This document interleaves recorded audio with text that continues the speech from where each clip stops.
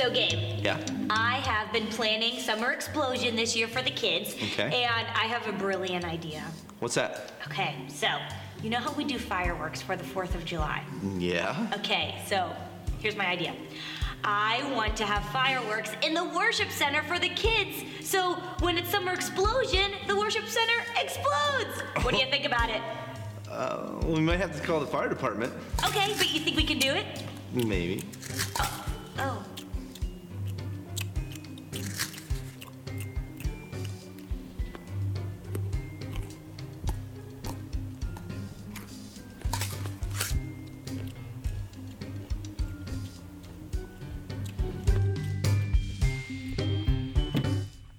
Holy cow. That was weird. Anyway, you think we can do it?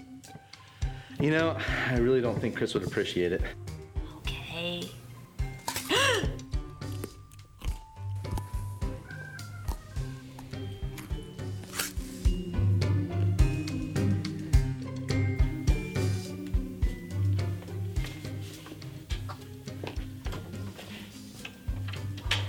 Do you think he heard us? I think we're in the clear.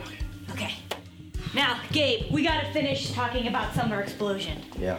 So, since you think that fireworks aren't gonna be a good idea in the worship center, I have an idea that's perfect for Summer Explosion. What's that? Confetti cannons. Let's get out of here. Yeah. Cool.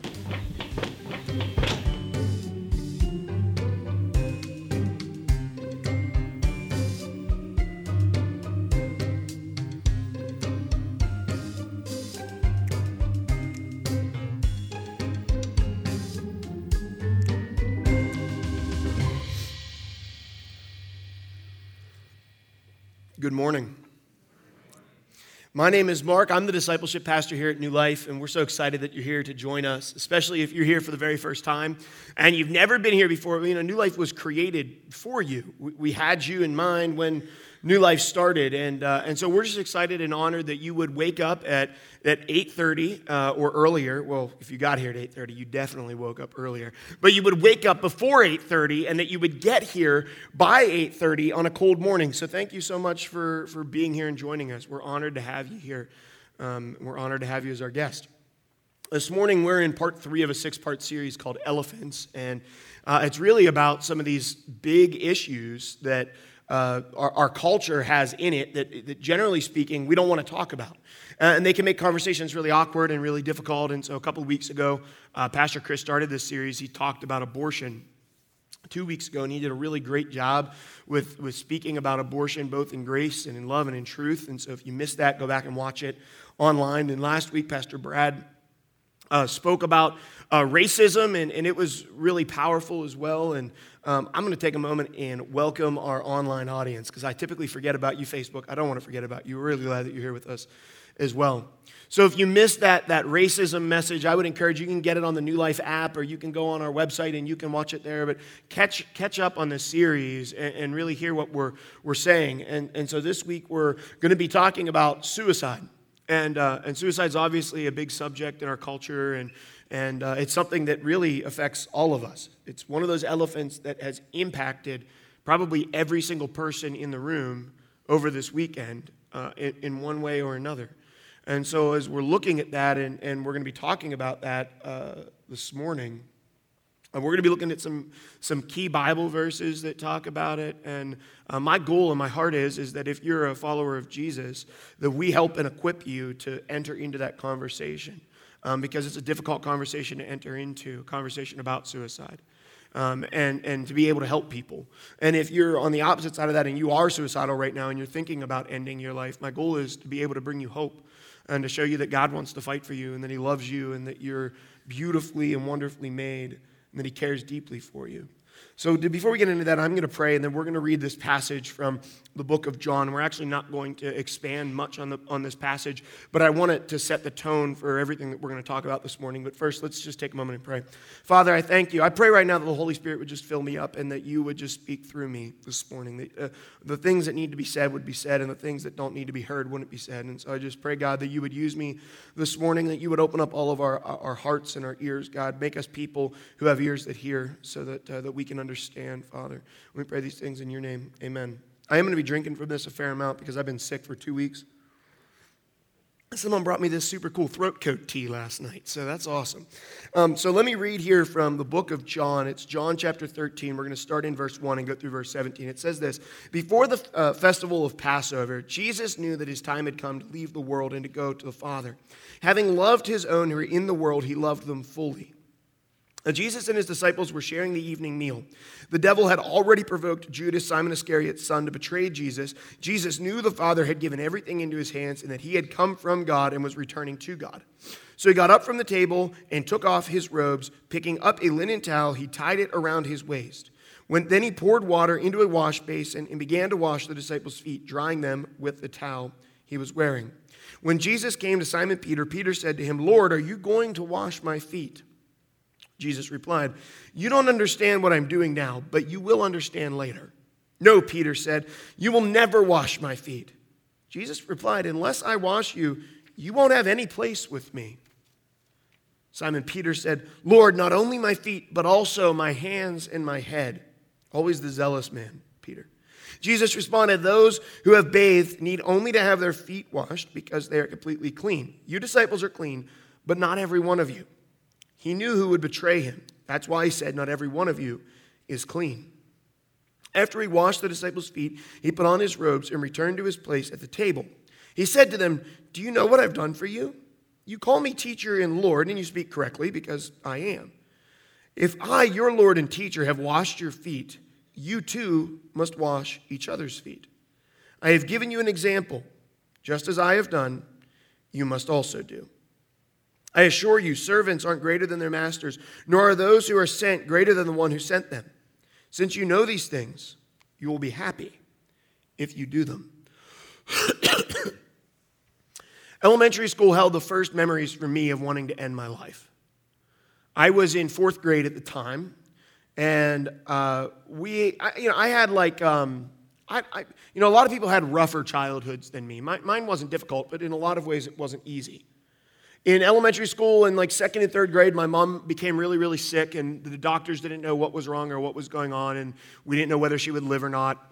She spent a lot of time in the hospital, so I was always kind of thinking about death just because of what was going on with Mom. I remember coming home and seeing ambulances in the driveway and getting picked up by my uncle and aunt because they were trying to get my mom out of the house and stuff after school. And, my dad worked a lot, and I'm sure we were paying hospital bills and things, so we didn't have a lot of money. And so, most of my clothes were hand-me-down from my cousins. They were just outside of being cool, and they're all a little worn down. And, kids are relentless. And so in elementary school, I was often their target. I didn't have cool stuff or whatever, and so I was often the target.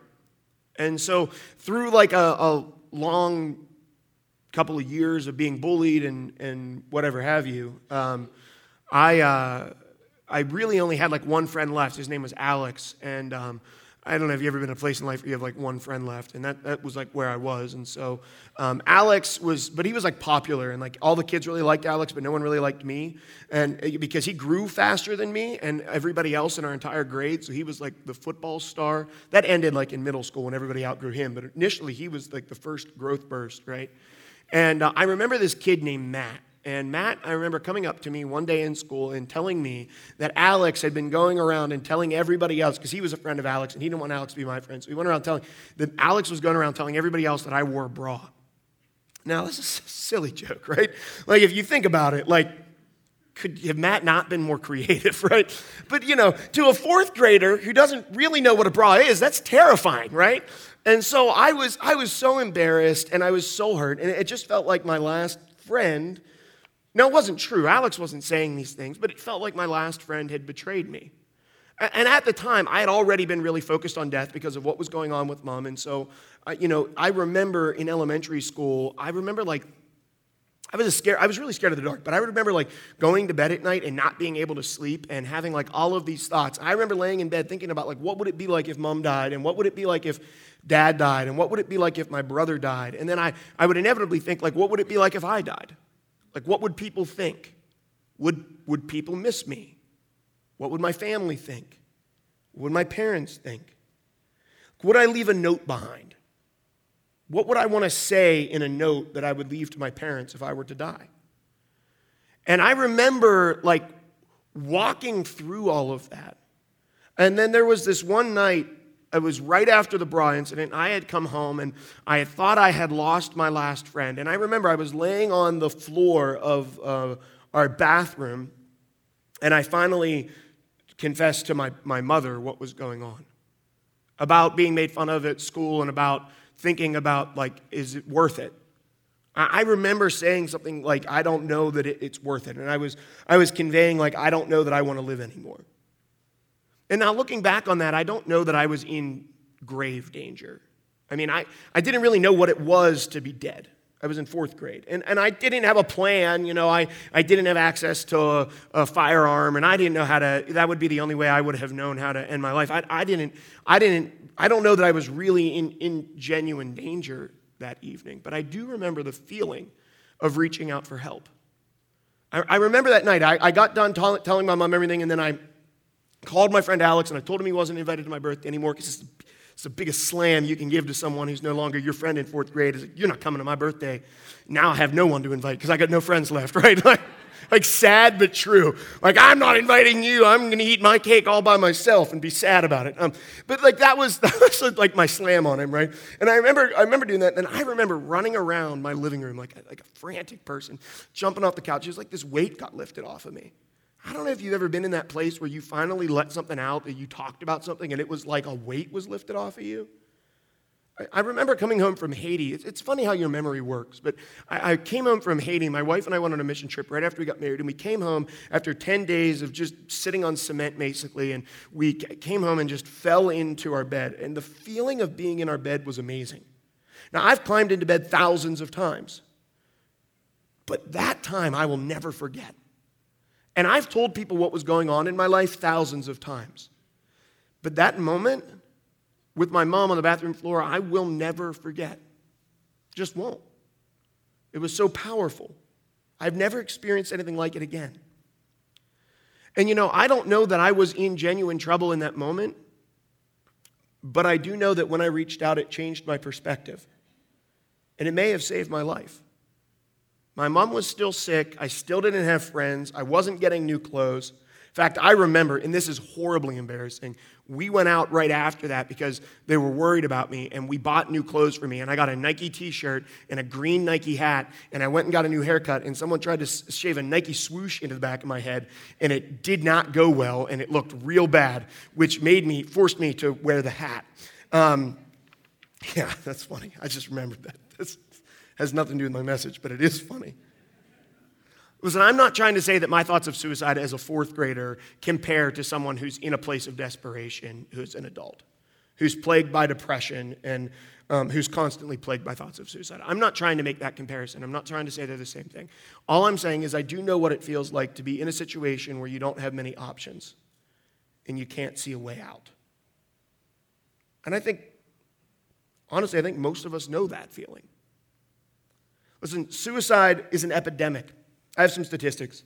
It's the 10th leading cause of death in the United States.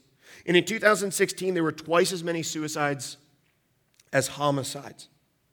It's the 2nd leading cause of death, the 2nd among people ages 10 to 24. 2nd only to accidental death. There's an average of 129 suicides a day in our country. And in 2017 alone, there was an estimated 1.4 million suicide attempts. White males account for almost 78% of suicide deaths. And most of them are middle-aged. And in 2017, over 47,000 people died by suicide in our country alone. And we can look at statistics all day long. We know it's a problem. But all that any of those numbers really end up meaning is that there isn't a person in this room who hasn't been affected by suicide in some way. Either we are an attempted suicide survivor, or we know someone who's an attempted suicide survivor, or we've lost somebody, or we know someone who's lost somebody to suicide. This elephant affects us all. And unlike some of the other elephants in the series, we can all agree that suicide sucks, and we need to bring it to an end. You may not agree with what the Bible has to say about abortion, or about racism, or about sexuality. I hope that you will, but you may not. But universally, I think we can all agree that we should bring an end to the suicide epidemic in our world, because it shatters families. It leaves people behind to pick up pieces without any answers. Over the years, I've had the opportunity to work with a lot of students. I was a youth pastor here at New Life for 6 years, and I'd done youth ministry for 4 years before that. And then I continued to work with youth even now. And it's amazing how many teenagers I've worked with over the years who have considered ending their life. Almost every single teenager that I've had a chance to work with, counsel, talk to deeply, has had at least at one point in their life they've considered ending their life. Almost all of them. Most of them have lost a friend to suicide at one time or another. Almost every single one of them, maybe every single one I've ever really spoken to, has counseled someone who was suicidal, either over social media or some video game chat. They've talked with somebody who was about to end their life, and they noticed the signs over something they posted on Instagram or on Snapchat, or they were talking to them in a Xbox group, and they've counseled them. I've texted back and forth with kids who are like, listen, my friend is thinking about killing themselves. What do I do? I'm on Xbox with them. And I've helped them walk through talking to them and calling the police and all of that. Our youth are growing up in a culture where suicide is the norm. That you just grow up acquainted with it. That your life is going to be affected by it. It's a normal part of growing up. So we know that suicide's a problem, so what can we do? As followers of Jesus, we know that we should have some sort of response. We should probably be doing something, but the subject is often so painful and we feel so horribly unprepared to deal with it that usually we end up avoiding the conversation altogether until we or someone we know loses someone to suicide, and then we're left with questions like, what could have we done? How didn't we see the signs? Could have I reached out? I should have done something different.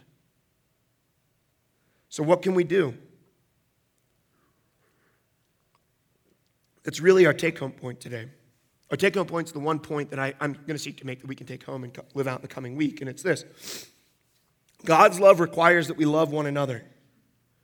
God's love requires that we love one another. This is the ultimate answer to the suicide epidemic. And it may seem oversimplified, and it may seem like, wow, this is really dumbed down. Like this cannot possibly be the answer. But if we take this truth and apply it to our lives, it transforms our lives, and it can transform the world.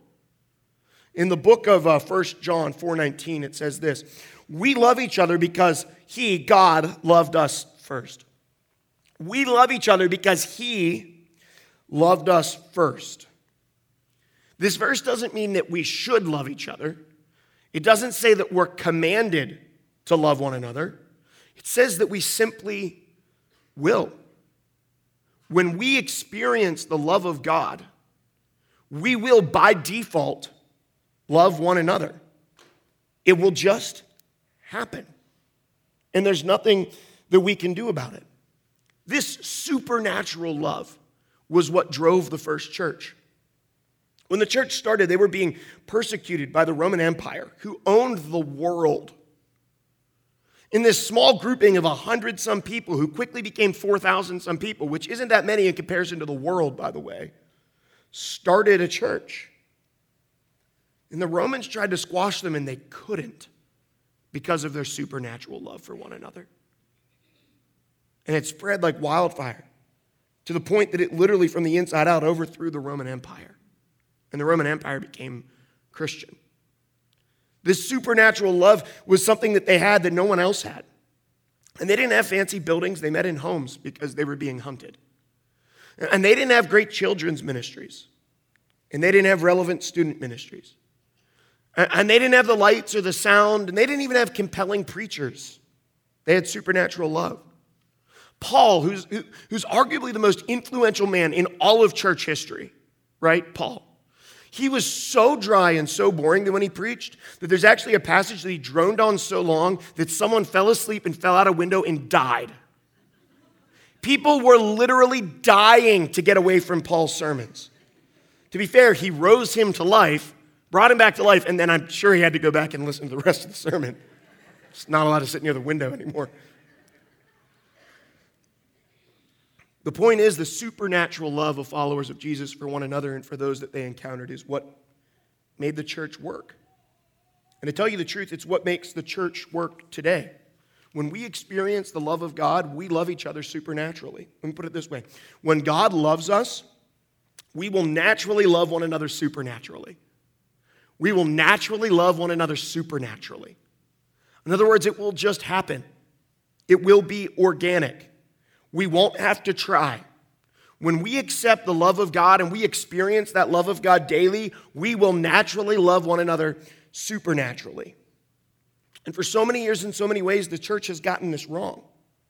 We've created really big evangelistic crusades. And I'm not saying anything against them. And we've had really great Bible studies to attend, and we need those. And we've built really fantastic buildings, and fantastic buildings are great. I love our new Galaxy area. But so many times we've forgotten about the love of God. And when we have forgotten about the love of God, we don't experience the love of God, and we learn a lot about God, but we never get to know God. Hear that? We learn a lot about God. We know a lot about Him, but we never get to know Him. And when we never get to know God, we never get to experience the love of God. And when we never get to experience the love of God, well, then it's really hard to love one another. Because the thing that fuels our love for one another is being loved by God. And if you're struggling to love the people in your life, perhaps you're struggling to accept and receive love from God Himself. Because we will naturally love one another supernaturally when we experience the love of God. The proper response to suicide is to be loved by God and to love one another. We live in a culture that is desperate for connection and is starving for love. And while technology has offered a form of fabricated connection, people are unhappier, more depressed, and more desperate than they have ever been. The entertainment and the indulgence that our culture offers, the distraction, hasn't fixed our problems. In fact, it's usually only ever made it worse. So what do we do? What's our response? Our response is to love the people that God has put in our path. We need to go out of our way to care for people. Let me put it this way. We need to set aside our busy lives to be with someone in the darkest part of theirs. We need to set aside our busy lives to be with someone in the darkest part of theirs. Now, please don't misunderstand what I'm saying. If you're here today and you've lost someone to suicide, I am not saying that you didn't love that person enough or that you weren't there for them when they needed you. I am not making a statement about any specific situation, because the reason that people choose to end their life through suicide are as many as people who end their life through suicide.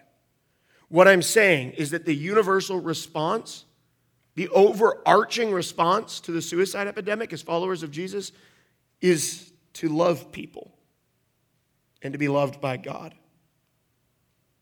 All too often, we as followers of Jesus are so focused on our own goals that we can't take a break to go sit in the mud with somebody else. But as followers of Jesus, every one of us is called to a mess. And I might not know what that mess is for you, but we are all called to a mess. The person considering suicide often doesn't want to end their life, but they feel like they don't have any other options. They're desperate. They usually feel like the very people that they could reach out to for help would actually be better off if they weren't in their life.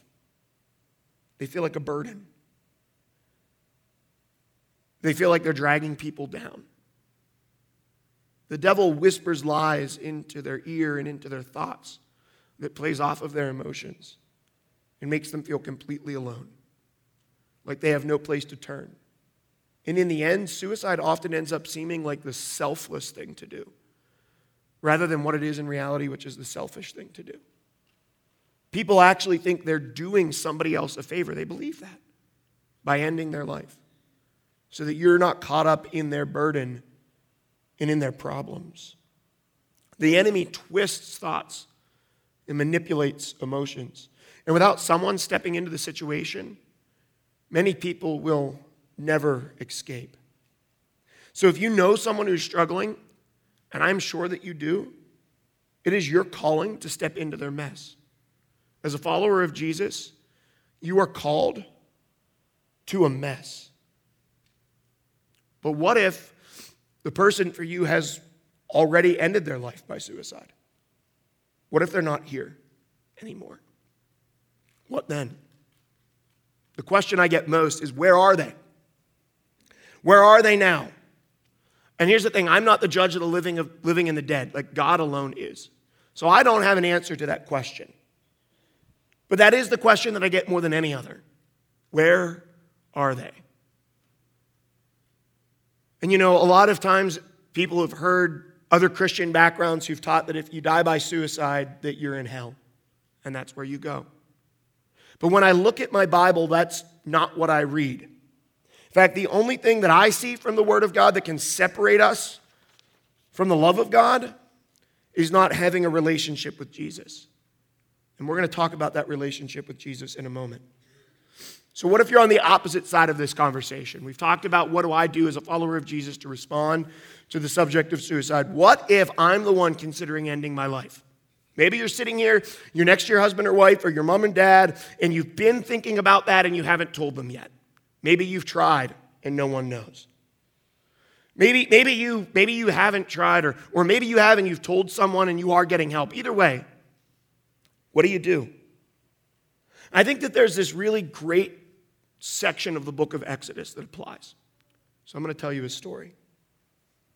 The Israelite people had been in Egypt for about 400 years. They came originally because there was a famine in their homeland. And they showed up, and this brother named Joseph was one of the rulers in Egypt. So the Israelites came with their families, and they settled down in a place called the Goshen Valley, and they became shepherds. And over generations, they began to multiply like crazy. God used it as this human incubator to populate his nation. And after a few generations of Egyptian royalty, they became intimidated, and they forgot about the favor that had been shown to the Israelites.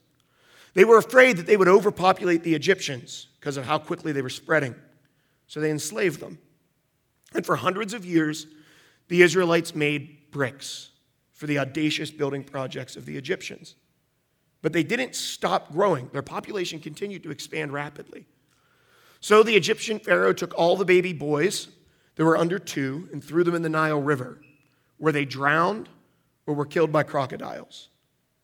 And in that horrific moment, the Israelites cried out to God, and God responded and sent them a deliverer, and his name was Moses.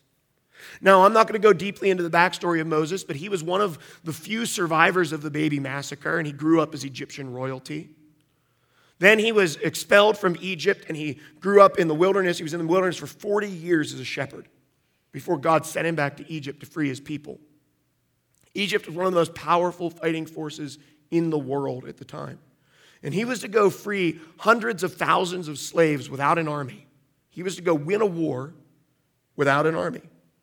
So him and Aaron, his brother, went, and they talked to Pharaoh. And miraculous things happened, insane things happened, to the point where Pharaoh was so disheartened by the power of God, he was so intimidated that he let the Israelites go. And Moses led them into the wilderness. But they took a kind of wonky path.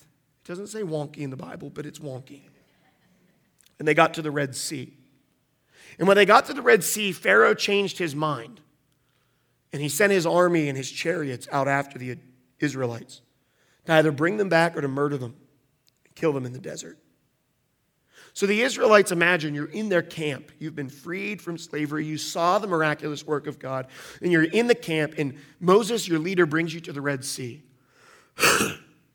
And then you hear the war horses, the chariots, the drums, the horns of the Egyptian army.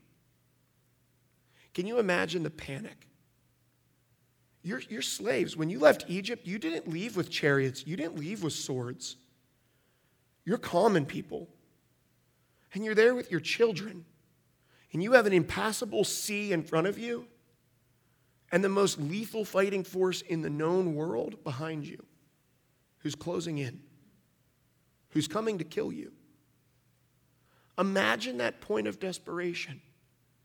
Imagine the panic as you see the chariots cresting the hill. And there's no place to go. No one who's going to come save a whole bunch of slaves. No one knows where you are. No one to come rescue you. This is the feeling of many people who are contemplating suicide. They're in that type of desperate situation. They don't feel like there's anybody who can come help them. They don't feel like there's any rescue on its way. They're stuck between the sea and the army, and they're running out of time. That's the point of desperation that most people are in. And in Exodus 14:14, Moses stands up and he says this to the people, and it's so powerful and so profound, yet so simple. He says this to the people, right? They're in this situation. The Lord himself will fight for you. Just stay calm. The Common English Bible puts it this way. The Lord will fight for you. You just keep still. Imagine. Here comes the Egyptian army, the impassable sea behind you, and your leader says, listen, just keep still. Many times when someone is suicidal, we'll encourage them and say things like, well, remember all that God has done for you, and you have so much to live for. Listen, the Israelites had seen insane things. They saw plagues of frogs and locusts. They saw fire from the sky. They saw the Nile River turn to blood. They saw the angel of death sweep through the city at night and past their homes, slaughtering every firstborn Egyptian male. They had seen unbelievable things. The Egyptians gave them their silver and gold as they left as slaves. They plundered the Egyptians without an army. They won a war without a battle. They had seen miraculous things. The reality is we often forget past goodness in present desperation. You hear that? We often forget past goodness in present desperation. The Israelites knew all about the goodness of God. They had just experienced it. But it was in their past. And in light of their current desperate situation, they had forgotten. And Moses tells them, just keep still. In situations that seem impossible, God finds possibility. In situations that seem impossible, God finds possibility. Then from behind the Israelites, a great pillar of fire falls from heaven and defends them from the Egyptian army.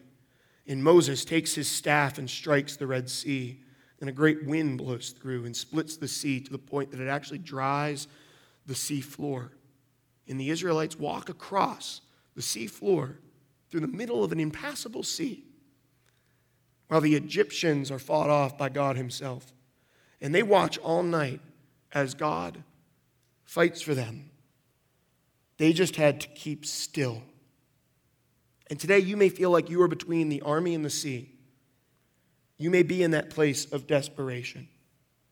So can I encourage you? Can I encourage you and tell you that God wants to fight for you? That he's whispering to you, just keep still. Let me fight for you. That he sees your impossible situation and that he sees possibility. He knows about your family. He knows about your kids. He knows about your marriage. He knows about your health. He knows about your job and your finances. He knows about your past. He knows about the situation that you're in, the depression that you feel, the desperation that you have. He knows about all of it, and that he wants to fight for you, that he loves you, that he's fearfully and wonderfully created you, that he knit you together. And that same God who created the universe and threw the stars in the sky wants to fight for you. That as you look around and see nothing but impossible situations, that there's a God who sees possibility because he loves you. And you can rely on him. Here's the reality. Today, if you're here and you have never accepted Jesus Christ as your Savior and Lord, maybe you've resisted for a long time and you've put it off. You've heard about Jesus and maybe it was just not your thing. But you know that you need someone to fight for you today. Today's the day. Today's the day to ask Jesus to come into your life. Listen, asking Jesus into your life isn't a magical wand. It's not going to take your problems away. They're still going to be there. But we do firmly believe here at New Life that in Jesus, you will find the answer to every obstacle that you face. We believe that. Not just because the Bible says it, the Bible does say it, but because we've experienced it. And so if you're here today and you feel like you're facing impossible situations and you've never asked Jesus to come into your life, and I'm encouraging you to say this simple prayer. It's simple, not easy, because it means giving up your entire life to him. But to say this simple prayer with me, if this is you and you want Jesus in your life, would you just say this? You can say it in your heart, you can say it out loud, I don't care, but just say it with me. Jesus, I can't do this on my own anymore. I want you to come into my life. I need you to come into my life and fight for me today. I believe you died on the cross and that you rose again. Amen. If you said that simple prayer, we really do believe that it doesn't mean that your life will become simple or easy, but we do believe that you have every answer to any obstacle or problem that you're going to face. And one of those answers is through the family, through this here. It's through this church. Because God gave us the church so that we would rely on one another and that we would reach out to one another, that we would love one another. So if you're in that place of desperation today, would you please reach out to someone? Would you please ask for help? Would you please extend a hand? We want to be there for you. And you may have come into this place today, and you might come in here every week, and you might look and like, man, there are a lot of people with their perfect lives, and they got everything together. But from experience, this place is full of screwed up people with screwed up lives, with screwed up histories who are forgiven by Jesus.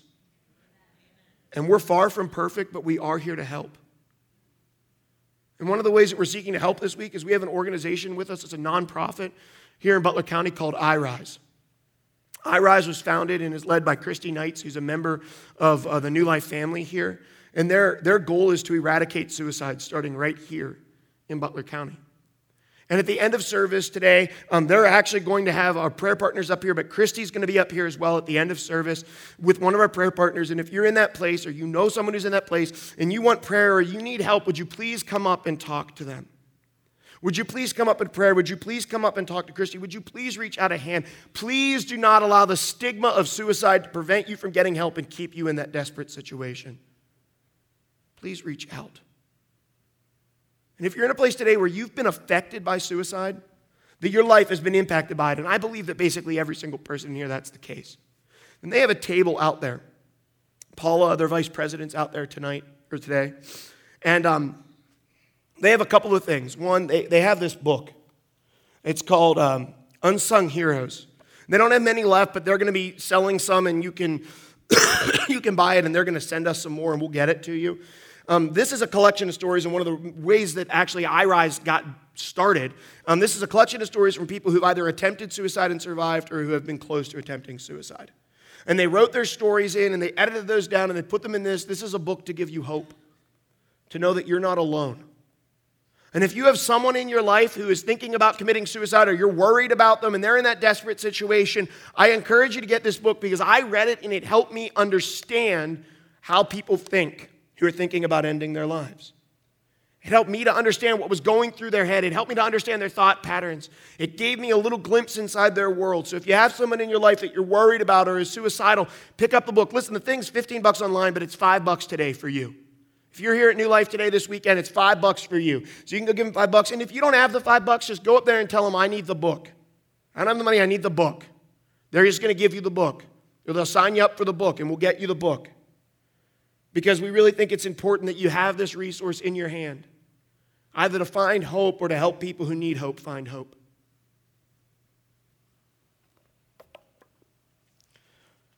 Reach out. And that leads us with our next step today, which really comes back to those of us in the room who we don't know how to deal with suicide, how to address it. It's this. Our next step is I will reach out to support someone going through a hard time this week. Listen, we all know someone who's going through a hard time. We all know someone who's going through a difficult time, and you do not know what's going through their head because you don't know what people think and feel. You only know what they say and do. And when I said that next step, that we're going to reach out to someone who's going through a rough time this week, someone was in your head. You thought of somebody because we all know somebody. I know somebody. I know more than one somebody. So I'm asking you to reach out to them this week. Send a text. Make a phone call. Invite them to lunch. Go sit in the mess with them and love them. Let's pray. Father, the suicide epidemic is daunting. Sometimes it feels like we're not sure how we can make a dent or what we can do. But the thing that we can do that will make the biggest impact is to be loved by you and to love others. And I pray this week as we go out of this place today, that we would be compelled to love each and every person that we encounter. That we wouldn't be so focused with our busy lives, our hectic schedules, or the things that we have to do to not love people. I pray that people would be the thing that matter most to us because it's the thing that matters to you. And I pray that we would love the people that we encounter this week. I pray this in your name.